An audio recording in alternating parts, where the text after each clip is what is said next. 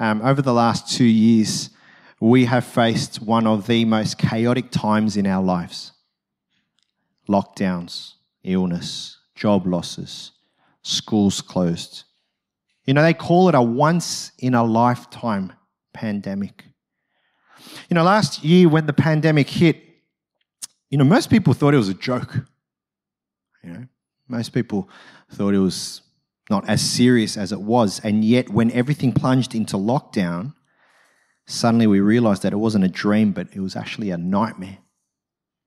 This year when we got put into lockdown again for an even longer period of time, even though we thought we had hit the bottom of the barrel last year, it's like someone threw us a shovel and said, dig again. Now, there have been many studies done to look at the state of man during these times. And one of the studies that I came across looked at the welfare of Australians during the last 2 years. And these are just some of the stats from that. 20% of Australians experienced high or very high levels of psychological distress. 28% of people 18 years and over felt nervous. 24% felt restless or fidgety. 16% felt hopeless. And 11% of people felt nothing could cheer them up. That's really sad.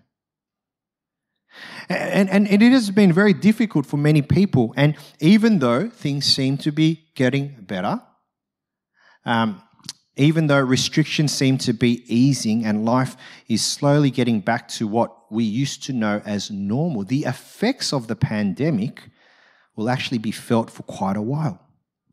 But while I was reading these statistics and considering the mental state of our nation, what was really sad was that for many of us, this state of helplessness and chaos may be a temporary reality. Sadly, there are many people in this world that this is their constant reality because of financial reasons, because of broken relationships, because of mental health or physical health issues. For a lot of people, the state of helplessness and brokenness is their everyday reality. They live in a world where there are no answers, no solutions, no dreams, and no hope. It's a pretty dire state. Now, we've been working through the book of Isaiah, and this idea of the helpless state is where the people of God are in the book of Isaiah, where we're up to. The people of Israel were living in captivity under a neighboring country's king. They were broken, captive, and hopeless. For 39 chapters of Isaiah, Isaiah had been pummeling the people about disobedience and faithlessness. But we see in Isaiah chapter 40, we see things turn a corner where God reaches out to his people. Now, there are 3 parts in chapter 40 that we'll be looking at. And the first part is this, the promise of comfort. Isaiah chapter 40, verse 1 and 2. Comfort my people, says your God. Speak tenderly to Jerusalem and proclaim to her that her hard service has been complete, that her sin has been paid for, that she has received from the Lord's hand double for all her sins. Now, the word comfort, as you and I know it, is this idea to soothe and to make feel better. But the Hebrew word for comfort that is used here, is nachamu, which means to strengthen and to encourage. More than feeling better, the word comfort is a word that instills security. God is saying, encourage my people. In the middle of their discouragement, give them courage. Speak tenderly to them. Speak to their hearts and let them know, I want to deliver them. See, the tone is completely different from what we've heard in the first 39 chapters around judgment and punishment. And now God speaks around care and comfort. This is what God wants his people to know, that even though they are in captivity, God will deliver them and God will save them. God will rescue them and bring them comfort.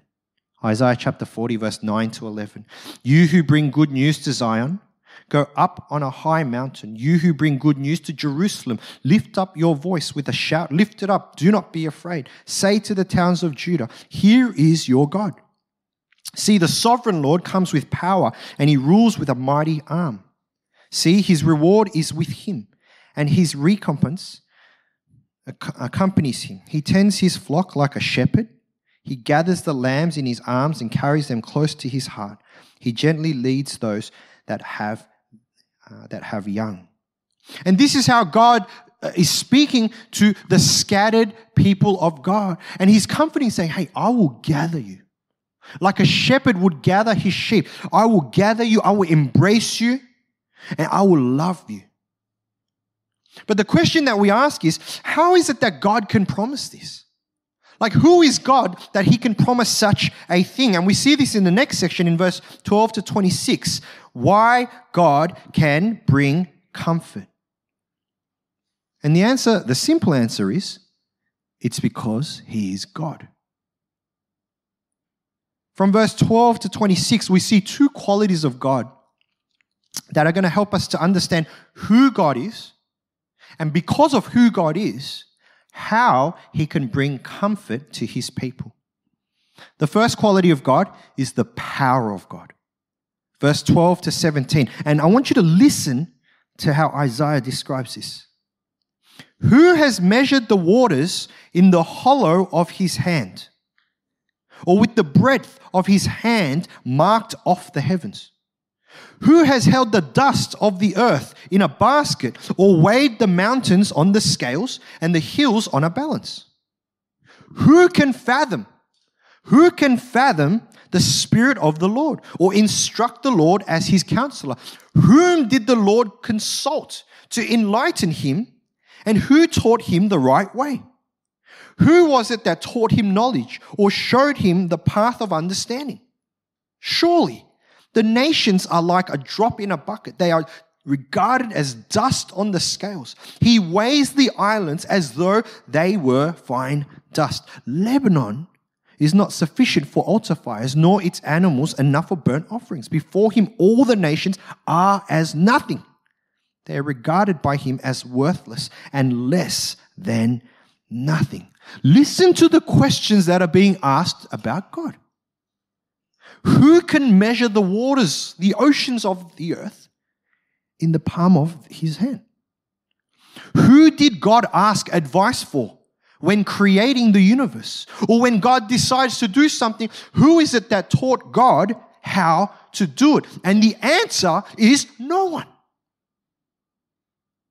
No one is smarter than God. No one is more powerful than God. Who taught God? No one. Because no one can teach God, because no one knows more than God. Why is it that God can bring comfort to his people? Because he is the almighty, all-powerful God. And the word that's used to describe this is a word called omnipotent. Omni meaning unlimited, potent meaning power. God is unlimited power. Now, this morning at Burwood, I gave a little quiz. When you think about unlimited power, what movie comes to mind? And in Burwood, they didn't get it, but let's see if you get it, right? Think of a movie. When you think about unlimited power, what movie comes to mind? It's a kid's movie. Shout it out. Come on. Work with me. I know there's some people that 100% know what this movie is. Unlimited power. What movie comes to mind? Lion King? No. That's what you said this morning and it was wrong as well. You can't keep giving this the wrong answer. Here you go. Iron Man? Oh, getting there. Thanos? Oh, getting there. It's down your path. Between Janice and Nick, you would know this movie back to front. No. A being with unlimited power, but an itty-bitty house. It's a Disney movie. That's right. Aladdin. All right? When you think about the genie in Aladdin, he has unlimited power. Yet he doesn't because he's in chains. But that's the difference between our God and anyone else. Is God has that unlimited power, and there is nothing that stops God. So the first thing that we understand about God is that he's powerful. But the second thing that we understand about God is that there is nothing that can compare to God. The incomparable nature of God. Verse 18. With whom then will you compare God? To what image will you liken him? As for an idol, a metal worker casts it, and a goldsmith overlays it with gold and fashions silver chains for it. A person too poor to present such an offering selects wood that will not rot. They look for a skilled worker to set up an idol that will not topple. Do you not know? Have you not heard? Has it not been told you from the beginning? Have you not understand? Since the earth was founded, he sits enthroned above the circle of the earth, and its people are like grasshoppers. He stretches out the heavens like a canopy and spreads them out like a tent to live. He brings princes to naught and reduces the rulers of this world to nothing. No sooner are they planted, no sooner are they sown, no sooner do they take root in the ground, then he blows on them and they wither, and a whirlwind sweeps them away like chaff. To whom will you compare me? And who is my equal, says the Holy One. Lift up your eyes and look to the heavens. Who created all these? He who brings out the starry hosts one by one and calls forth each of them by name. Because of his great power and mighty strength, not one of them is missing. God is saying, hey, who is my equal? It's not just the fact that God is unlimited power. It's not that he is omnipotent, but it's the fact that there is no one on earth that comes even close to being like God. Verse 25, to whom will you compare me? See, this is so important for the listener to hear, to understand. How is it that God can give me comfort? Now, you've got to remember, right? This is given to the Israelites who are in captivity in a neighboring country. It's like God's like, I will bring you comfort. And they're like, how is God going to bring us comfort? And they are reminded, I am God. I am all-powerful, almighty, omnipotent God. No one can bring comfort like me. This is why they're called to trust God to bring comfort. Part 3 of this chapter is titled, Those Who Trust in the Lord. Verse 29 to 31. He gives strength to the weary and increases the power of the weak. Even youths grow tired and weary, and young men stumble and fall. But those who hope in the Lord will renew their strength. They will soar on wings like eagles. They will run and not grow weary. They will walk and not be faint. Those who hope in the Lord will renew their strength.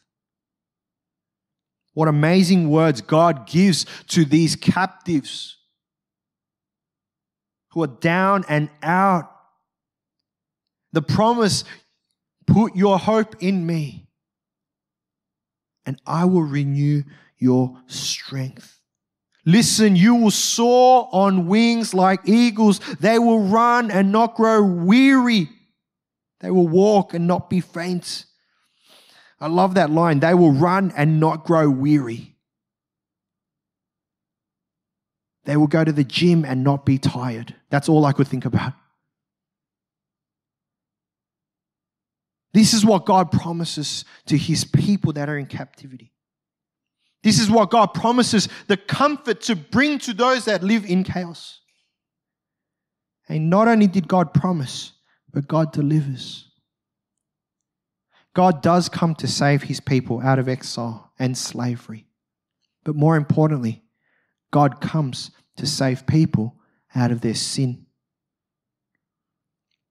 John quotes Isaiah in John 1:23, and he says, I am the voice of the one calling in the wilderness, make straight the way for the Lord. And he did. That was John's job. John came and proclaimed that the Messiah was coming, that Jesus was coming. Jesus, the ultimate comfort. Jesus is the final encouragement for each and every one of us. When we believe what Scripture says, that God sent his one and only Son, Jesus, to die on the cross, that whoever believes in him will not perish and have life forever.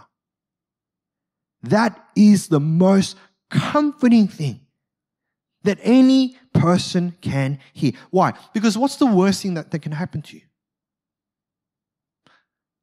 The worst thing that can happen to you for most people in this world is death. Right? But what Jesus says is that if you put your faith in me, even when you die, that is not the end. But that's the beginning of life with me in heaven. Isn't that comforting? To know that everything that we're going through in this life is only a part, is only a section. But actually, when we put our trust in Jesus, that the future that we have with him will be just so nice, so comforting. So what does it mean for you today? What does it mean for you that God is the great comforter?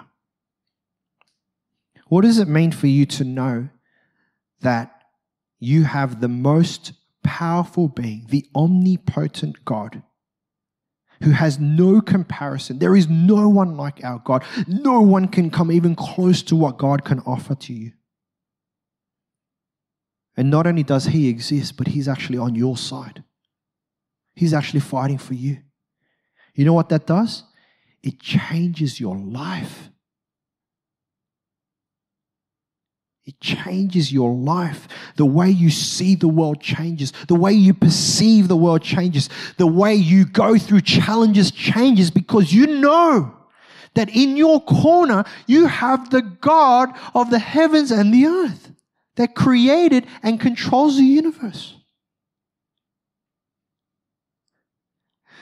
There's two stories I want to share with you. I remember there was one that I got told. These two kids were fighting in the playground.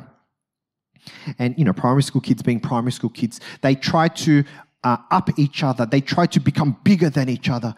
So one kid would be like, I'm smarter than you. What did you get in your maths test? And, one kid would be like, well, I got 70%. And the other kid would be like, man, I got 80%. And then the other kid would, yeah, but I beat you in English. I got 90%. And this guy's like, well, I got 90.5%.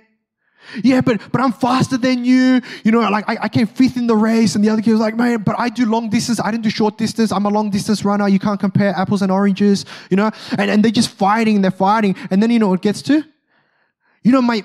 My dad does taekwondo.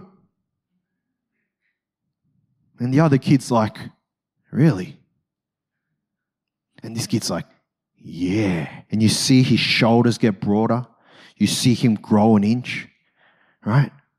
Because my dad does taekwondo and he's brown belt. And this kid looks and he was like this. And suddenly he hears brown belt and he goes, my dad is black belt. And it completely changed the argument. It was hilarious, right? These two little kids fighting. And at the end of the day, the confidence for them to win or to lose the argument had nothing to do with them. Had everything to do with who was behind them, who was backing them, right? Anyway, that might have been me. That might have been my story. I'm not going to tell you which side I was on, but I'm just saying, it just came to mind.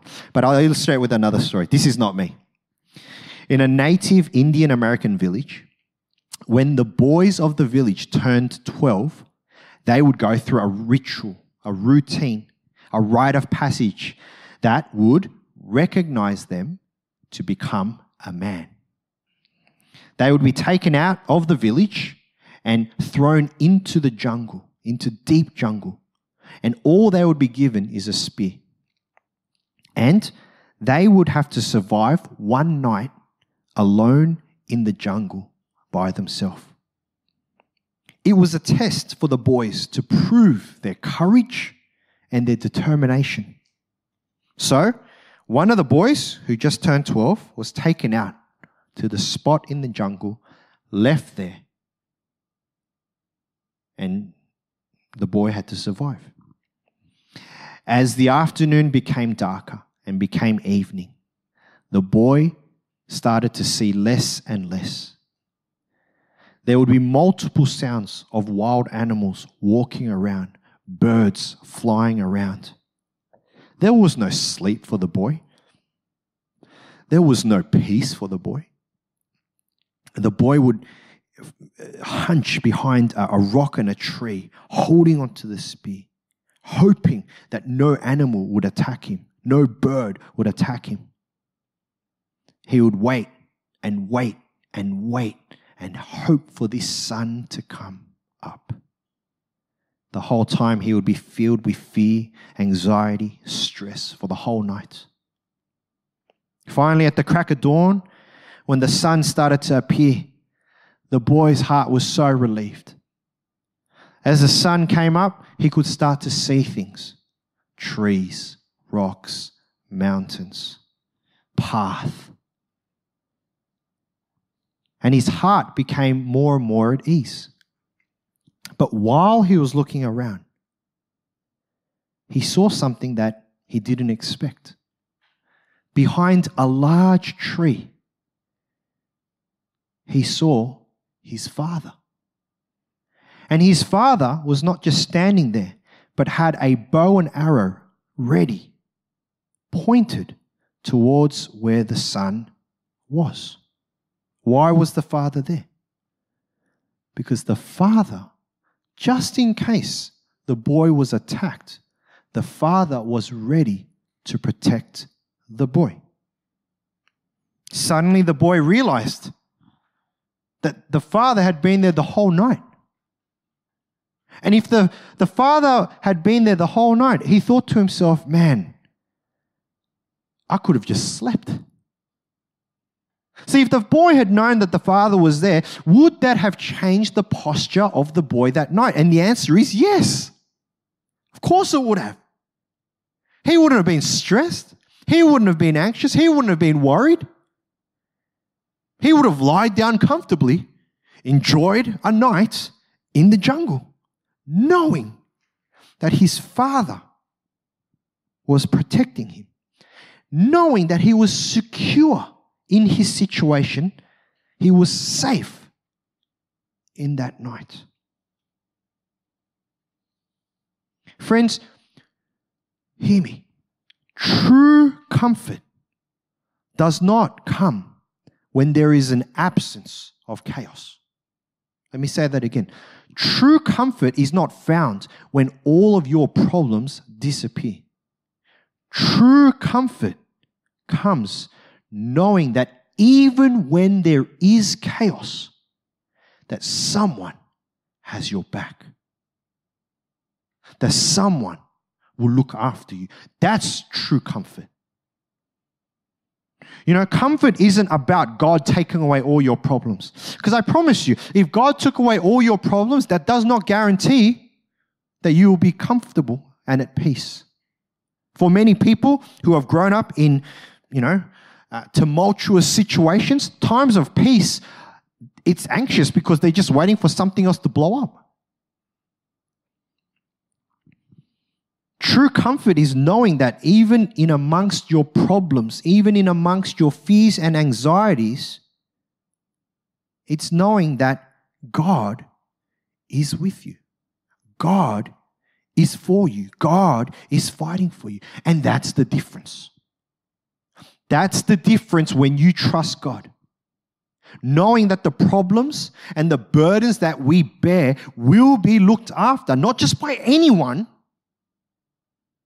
You know, sometimes that's our flaw. We go through problems and we try to find solutions with people in this world, and the best you get are temporary solutions. But when you take that to God, the creator of the universe, the one who put the stars into place one by one, that's what brings you comfort. That's what brings you peace. If you're with God, if you trust God, if you put your faith in God, no matter what you're going through, God can be your comfort.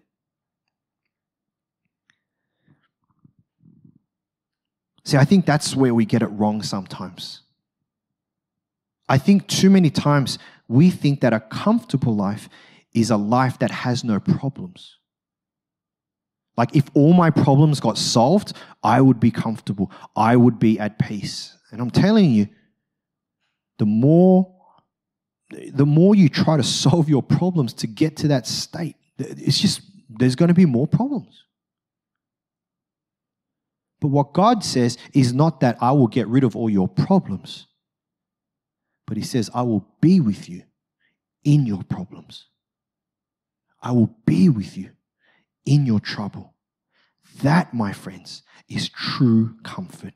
That is true peace. So this evening, to conclude, I actually want to read Isaiah 40, 29 to 31 again. And I want to declare it over all of our lives. We who are tired, we who are weary, oh man, that's me. I'm tired. You know, people know at church when I'm tired by what drink I bring into church. If I bring, which is my normal drink, water, jokes. I don't drink water. I'll usually bring in like Sprite, no sugar, you know, maybe a peach iced tea, flavor, you know. But if I'm tired, full strength Coke. You know, I need that caffeine, right? You know, I'm tired. I got 5 kids. 2 of them are sick. One's getting teeth. One's got the cold, you know.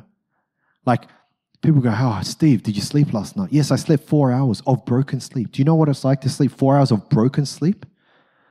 It's like as soon as you fall asleep, you get woken up. It's like torture. Not to say that kids are torture. Something that I realized was by the time my kids are old enough to like get on YouTube and stuff, I need to edit some of these videos. Too many stories about them. But you know what? I know you. I know that for some of you, you are tired.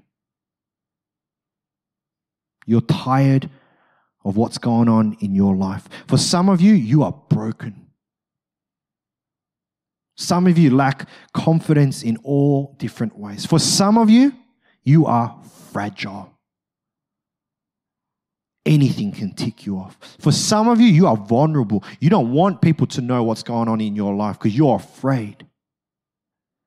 For some of you, you are sick physically, mentally. There is no one in this room, there is no one that's online that is exempt from any of those conditions.